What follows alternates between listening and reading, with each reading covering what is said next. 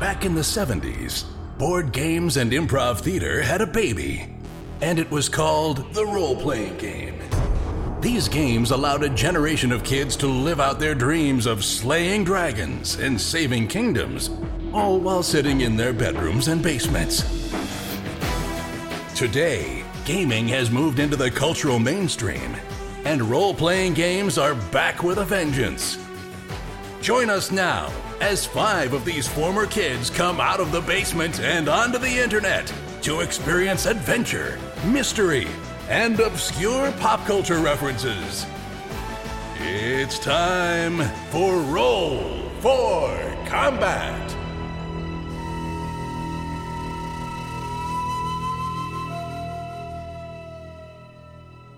Hey everyone, welcome to Roll for Combat. I'm your GM and host Stephen Glicker, and in this week's special episode, I sit down with Paizo's Jason Bowman, and we talk all about his brand new adventure, The Fall of Plaguestone.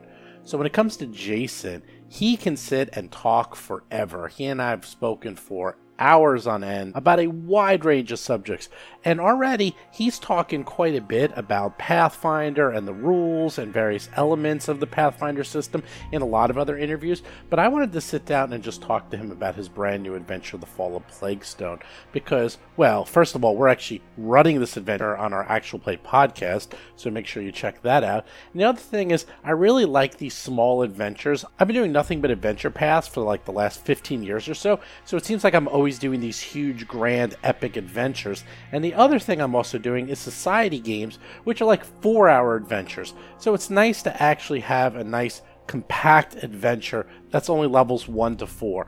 And the other thing is that, and we're going to get into this in the interview, he wrote it in a really fascinating way. This adventure almost feels like a movie or a play. It actually has acts and act breaks and an actual nice progression, even more so than I've seen in the past. It's almost like they took a screenplay and turned it into an adventure, and I really like this format. Again, we talk about this in the interview, and it wasn't an accident, and I have to say, I think this is a great way to build adventures, because people are already familiar with this format, and taking their traditional 3-act format that you see in movies and TV and plays and turning it into a true adventure works wonders. It is really nice to see this, and it plays beautifully. Something else is that we're going to also try to get Jason on the show in the future and have him play his adventure with us. That's something we're doing on our Dead Sons podcast. We've had the author of each book come and play with us, and we're going to try to do the exact same thing with Jason and have him play like an NPC or some monsters or something. Also, if you like interviews, we're going to have more interviews in the near future with other people from Paizo. We have a few scheduled, but also be on the lookout for a really long, detailed interview from Tonya Woldridge from Society Play, where we go through all the changes of society, everything that's happened in the last 11, 12 years of society, everything you're going to see in the future. I sat down with her for over an hour at Gen Con, and we went into every single aspect of society and what to expect in the future, and look for that interview next week. And then finally, not only do we have the Dead Sons Adventure Path, which, by the way, you can jump into pretty much at any point. We actually have recap episodes, so you can jump in and catch up, so you don't have to start all the way at episode 1 if you don't want. Also, we have The Fall of Plaguestone, which has just started, and we're only up to episode 3, and you have plenty of time to jump in on that. We're also going to have mini adventures, where I'm going to try to get an entire adventure in one episode. That's right, no more parters. It's all going to be one episode from beginning to middle to end. And look for that in the very near future. So you're going to have something for everybody. But with that, let's get to my interview with Jason.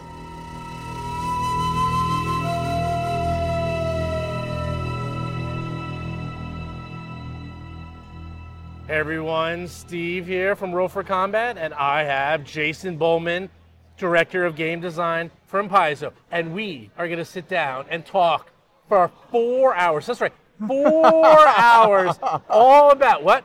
I have to check my booth schedule for that. What? I'm being told, 20 minutes? Okay, we got 20 minutes to talk about everything under the sun of Pathfinder. Go.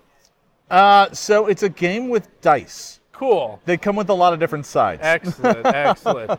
So we're actually at Gen Con. The game has launched. How is it going? It is absolutely packed down in our booth. the line is wrapping. For a while there was wrapped all the way around the booth just to get into the booth. There is a satellite booth where we're selling books too. That's also packed and slammed. So yeah, people are buying the game. They're getting their hands on it. They're enjoying what they see, and we couldn't be happier. Does it feel a huge? What's the relief like? Years been working on this. we finally gotten to the point where I don't know. There was like 2 or 3 months ago where I was just like, "Oh, come on, just release already. I'm tired of this." And you work on a game for so long, it becomes so ingrained with what you're doing that it becomes real easy to forget that the journey for everyone else hasn't even started. Right. That for us, our 3-year saga of making it is coming to an end. But for everyone else, their epic adventures are just about to begin. So, their excitement is huge and is like a fuel for us. So, yeah, we're really excited. We can't wait to see what everybody does with the game. So we could talk about pretty much anything, but I decided that we're going to talk about Plague Stone and kind of go from there because, one, we're going to be running Plague Stone and our actual play, and two, I personally I've been doing we do almost all exclusively Adventure Paths, so it's been a while even for myself to do a small, concise adventure from beginning to end, and it's actually kind of refreshing for here it is, you have a little mystery to solve, there's like almost 3 acts, and then it ends. And it's refreshing both to play and people can try out the system, because we were talking about an adventure path, but a lot of people might want to just try out the system and learn what characters they want to play without dedicating themselves to a 2-year adventure path campaign. And this seems to be perfect because it has a nice mix of, everything in this adventure. Well, and that was kind of my goal. My goal was to give you a tour of the game, right? I think adventure paths are amazing story experiences, and I don't want to take anything away from them, but they are a dedication. Right. That doesn't mean you can't just play the first part and be happy with what you played and move on, but I really wanted a self-contained story, and I wanted to tell the story of how your group of heroes met and became a group of heroes that worked together. Not just, everybody decide why you know each other. No, this is why you know each other. Mm-hmm. You were strangers at the start of this, and soon thereafter you have to work together to solve some problems and come together as a group. So, I think that was my big goal, and also just to kind of showcase off everything the new game has to offer, right? Kind of give you a full sense of everything you can find in Pathfinder 2nd Edition. Yeah, I mean, it's actually, and you've said this before, a lot of these is like, okay, you met in a tavern, or you've already been together, or you're all hired by the mayor to take care of some problem. But here, they're literally just all in a caravan, happy to go to the same place. They don't know each other. They literally all just got on the same wagon going from Almus to, from the capital of Isgir to Almus, the capital of Andoran. And they just happen to be in the back of the wagon together. Right. That's it. That's how they met. Right. Some strangers in the back of a wagon. Yes. Of course, nothing's quite that simple. No. So, I mean, they quickly find themselves in the middle of a mystery that they alone can solve. And in fact, are tasked with solving, because if they don't solve it, they're going to get blamed. So, it's fun. It's designed to give everyone a lot of chances to role play, but also to test out your new characters and give the shakedown to what combat is like, and kind of show off some of the new features of the game, things that we didn't necessarily even have in first edition Pathfinder. So there's a lot of kind of fun built into this, but first and foremost, I just wanted to tell a good story. Mm-hmm. I just wanted everyone to walk away from it going, that was a fun tale. We saw the beginning, the middle, and the end. And now we're ready for something else, something new. And where that goes is kind of up to the GM. And also, and again, I'm not really spoiling it, it's not like, oh, okay, you've been tasked, and then there's a big dungeon crawl, and then you spend all this time in a dungeon. It's like a lot of vignettes. It's almost a movie, in a way, the way it's been written. It's much smaller vignettes, much smaller story pieces with very specific beats. So it's funny you should mention that, because I've been building so many plots and stories lately for Geek and Sundry, for Oblivion Oath. And as a result, I tend to approach my storytelling a little differently than I did a few years back, in that I think about it now more in terms of plot beats and procedural pieces. And, there's an element of, if you want to grab someone with the story, it can't just be all bad things happen. And it can't just be all good things happen. There's an ebb and flow of good things and bad things that kind of hook you into the plot and really kind of draw you into the story, because you have your successes and your setbacks, and it's a constant struggle. No one wants to watch constant good things happen to people. No one wants to watch constant bad things happen to people. That's kind of boring. And but a plot that has rises and falls is ultimately more engaging.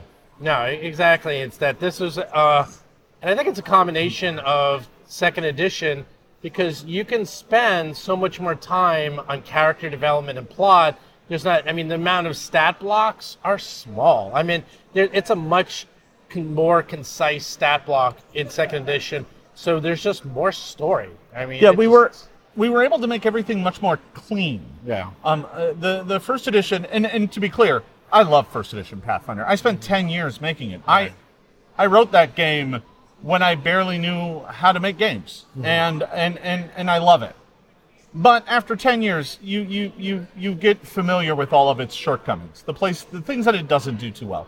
And one of those areas is monsters are unnecessarily complicated. They include large amounts of information that you have no business needing to know for a monster that's going to be on the screen for 5 minutes before it gets killed in combat. And a lot of it came down to just like the formulaic way that monsters are built requires you to kind of construct everything, right? You had to pick every feat, you had to pick every skill. Well, that's a lot of work, and oftentimes there was no payoff for it. So with second edition, we just said, yeah, we're not doing that anymore. That's not useful information for us from a game perspective. And it's not useful to the GM, so why are we bothering? Instead, let's take the space we would spend on that and pack each monster with more evocative, fun, engaging abilities. That when you're done with the fight, you go, oh yeah, of course the Minotaur had an ability that allowed it to scare us while we were in the maze. You really like that Minotaur. You keep bringing that thing up. Well, I'm Jason Bullman. I mean, that's kind of my thing. You see what I did there? Yeah. Because I've heard you mention that Minotaur. That's your go-to monster. That's one of the ones I wrote. I wrote the Minotaur. I wrote the skeleton. I wrote the zombies. I wrote the Lich. I have my selection of classic monsters that I absolutely love. And so, it's good to be the king. So when it comes time to decide who's writing what monsters, I just picked the ones I wanted. Got it. So something else I liked a lot is that you have the backgrounds, and again, I'm not really spoiling, it's super light spoiler. Not only did you have backgrounds, but then you had mini quests for the backgrounds. Yeah. And you've never really done that before.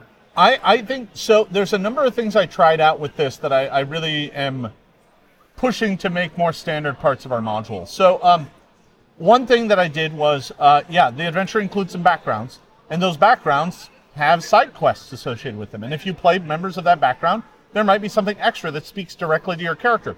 The hardest thing for us to do in a adventure path in a module is write anything that speaks to your character, because we don't control your character. You do. And because of that, it's almost impossible for us to write something into the plot that speaks to your character. But backgrounds are different. If I know what background you're playing, I can write something suitable to that background that's probably going to work. It's probably going to fit. And that makes for a fun, engaging game component. Mm-hmm. And sometimes they're lighter or they're more serious, and one of them in particular is quite an involved little side plot. Some of them are a little bit simpler and open to wider interpretation. But I think that's just a fun way to play. I also think the other thing that we are trying to do a lot more of now is in the rewards of the adventure, right? So it's not just about, hey, here's this, here's the items from the book, the core rulebook that we're giving you as part of the rewards of this adventure. It's also, here's the new things that are unique to this adventure that you're getting. Maybe there's some feats that you now gain access to. Maybe there's an archetype. Maybe there's, who knows? There's all these different things we can add that say, yeah, at the end of this adventure, you get access to these things, right? You might get some special training from someone in the adventure that helps you out. You might find a crafter that makes this one weird magic item, and they will now sell it to you if you're successful. And what I'm trying to do is create a kind of something that lives in your character's DNA from the adventure, so that when you have your character and you're looking at a 20th level character and you look back through their character sheet, you will see that in the DNA, the markers of the adventures that they played. That in fact, the character was shaped by their journey, by their adventure. And it's not just what character did I want to play, but also what did I play and how did we play it? And that's really exciting. That's a way that no two characters will ever be the same. Everyone will have their own unique experiences, and those will play out in their choices and their builds. Yeah, I mean, I've said this before. I mean, second edition is very modular. It feels very much like I've said Magic the Gathering in the sense that it has a lot of little components and pieces that you can put together to make a much bigger sum of its parts. Like you can really, it's almost like building a deck. You can build characters instead and just take components from anywhere. You could take components from, as you said, Adventure Pass and rewards, and you can build very unique characters. It doesn't all have to come from just a core rule book or supplements, because you have so many tiny components to build your character, and it's very easy to mix them, and it keeps the system in balance. You can build very, very rich characters with very deep backstories and customize them based on what you've done, which I love. Yeah, I mean, that was kind of one of our goals, was to make sure that, there's... When we started working on a new edition, one of the big objectives was, all right, figure out what makes Pathfinder Pathfinder and make the best version of that we could. So for us, that is deciding that, choice and options are a big part of Pathfinder. And having those mean something. It's not just saying I'm the son of a baker and grew up in a bakery. I want that to mean something. I want you to end up with Lore Bakery. And, you might never think that's going to be useful until you end up, in some, murder mystery where somebody got baked into a pie, and all of a sudden your lore skill is critical, right? I want those things to suddenly matter. And they won't always, but when they do, that'll be the moment when your character decisions really pay off. So one thing actually, on a side note, about lore, one of the most fascinating things I found about the design of second edition is, first of all, lore can be anything. Second of all, every single person gets lore as one of their background traits. Always. So everyone is always trained in lore. No matter what you do, you are at least trained in something. And because lore can be anything, it's very much up to the GM to sort of play with the game and say, what do you know? It's like, I know lore floristry. That's like, okay, you're a florist. It's like, can I roll in leshies? Sure. And maybe you know a ton about them, because it's not Dungeoneering, but leshies and floral arrangements, they go hand in hand. Like, it's like you can really use it. I was just in just last week's episode of Oblivion Oath, we had someone trying to identify a little monster, and they joked offhandedly, "Hey, can I roll lore theater?" And they decided not to. I was about to say, yes, you certainly can. The DC would have been high, but had they succeeded, they would have perhaps heard of a play that features that monster. And they wouldn't have learned necessarily anything combat relevant, but they would have at least learned the theme and maybe name of the monster. Mm-hmm. And it's those sorts of things that really make those choices and how you use them kind of work. Yeah, and be a fun part of the game. And it also makes it fun for the GM, thinking, what cool lore will this monster fall under? It's even fun for the GM to sort of surprise themselves with weird ways they can find out things. Yeah, and the rules encourage you to do that, right? They really are there to help empower you to kind of make the most of your game. Back to Plague Stone. How many NPCs are in this thing, man? You have me doing like 25 voices. What is going on I had here? to cut out some, actually. There were more. Yeah, no.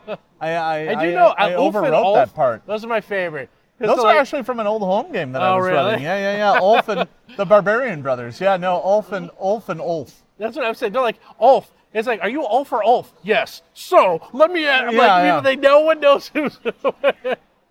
They even play that up because they know everyone messes it up. And whenever you're like, oh, you're Ulf. No, I'm Ulf. What? I'm doing that already. It's fun. Yeah. It's just fun. No, they're great. They're a lot of fun. They were their original appearance was on a sailing boat, and they were like deckhands. And I loved them so much that I decided that after that crew broke up, they ended up hiring on with Bort and becoming hands for his caravan. So they're a lot of fun. Oh, and something else I loved that you put in the side, again, a little bit of a spoiler, Bort likes to tell stories in this adventure. And the nicest thing, thank God you did this, you literally put in stories for him to tell. Oh, tall tales. Tall tales, and they're so good. And in they're fact, ridiculous. They're ridiculous. Yeah. And they're just enough that I could tell the story and then add to it. But it's there. You know what? It's like, do that more in your adventures too, because it's hard to come up with these little fun tall tales. For me, it was just like giving him flavor and personality was really important. And I like giving GMs tips and tools to help them get into the role too, right? And for Plaguestone, this might be for a lot of folks their very first adventure, right? And if it's going to be their very first adventure, I want to give them every tool I can to make sure that they have a good time. And if that means helping them out with the story here or some guidance on how to run combat here, that's really important. So what was on the cutting room floor? Anything that you really wish you had room to fit in? You said there were some NPCs that didn't quite make it. What else? So some of those had to do with some side quests that got cut because originally there were more backgrounds, but we just didn't have room. Yeah. So some of those ended up on the cutting room floor. We might do a web supplement with some of them. I don't know. We'll see. No promises. We haven't done anything with them yet, but that might happen. So there's stuff like that. There was a little bit more to the NPCs in kind of the last act. Okay. There was a little bit more there that had to get trimmed just for space. But all in all, it was pretty close to on target, right? I planned it out very carefully and tried to make sure that I was using my space wisely. So yeah, no, it's all really exciting, but most of it's in there. Yeah. So let me ask you, how many different foods can you make with turnips? A lot. As a matter of fact, playing that up is a big, important part of the adventure. Is like just making the players so sick of everything turnip related. That's all they have. What are we having for dinner? Turnip steak with turnip mash. I don't want any of that. How about some turnip liquor? Did you know you can make liquor out of turnip? You sure can, and it's awful. And this town is just that. One of the things that we were talking about when I pitched the plot around the office was, well, what if the players want to stay there? And I'm like, they're not going to want to stay there.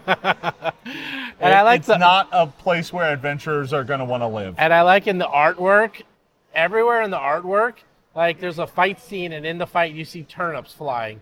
In the pages you have turnips in the side panels. In the framing. Yeah. There's just turnips everywhere in this adventure. Yeah. I had my thief, he pickpocketed someone. And it's like, what'd I get? A turnip. So so the secret is some of this plot actually started out as an in-office campaign in the early testing of 2nd edition.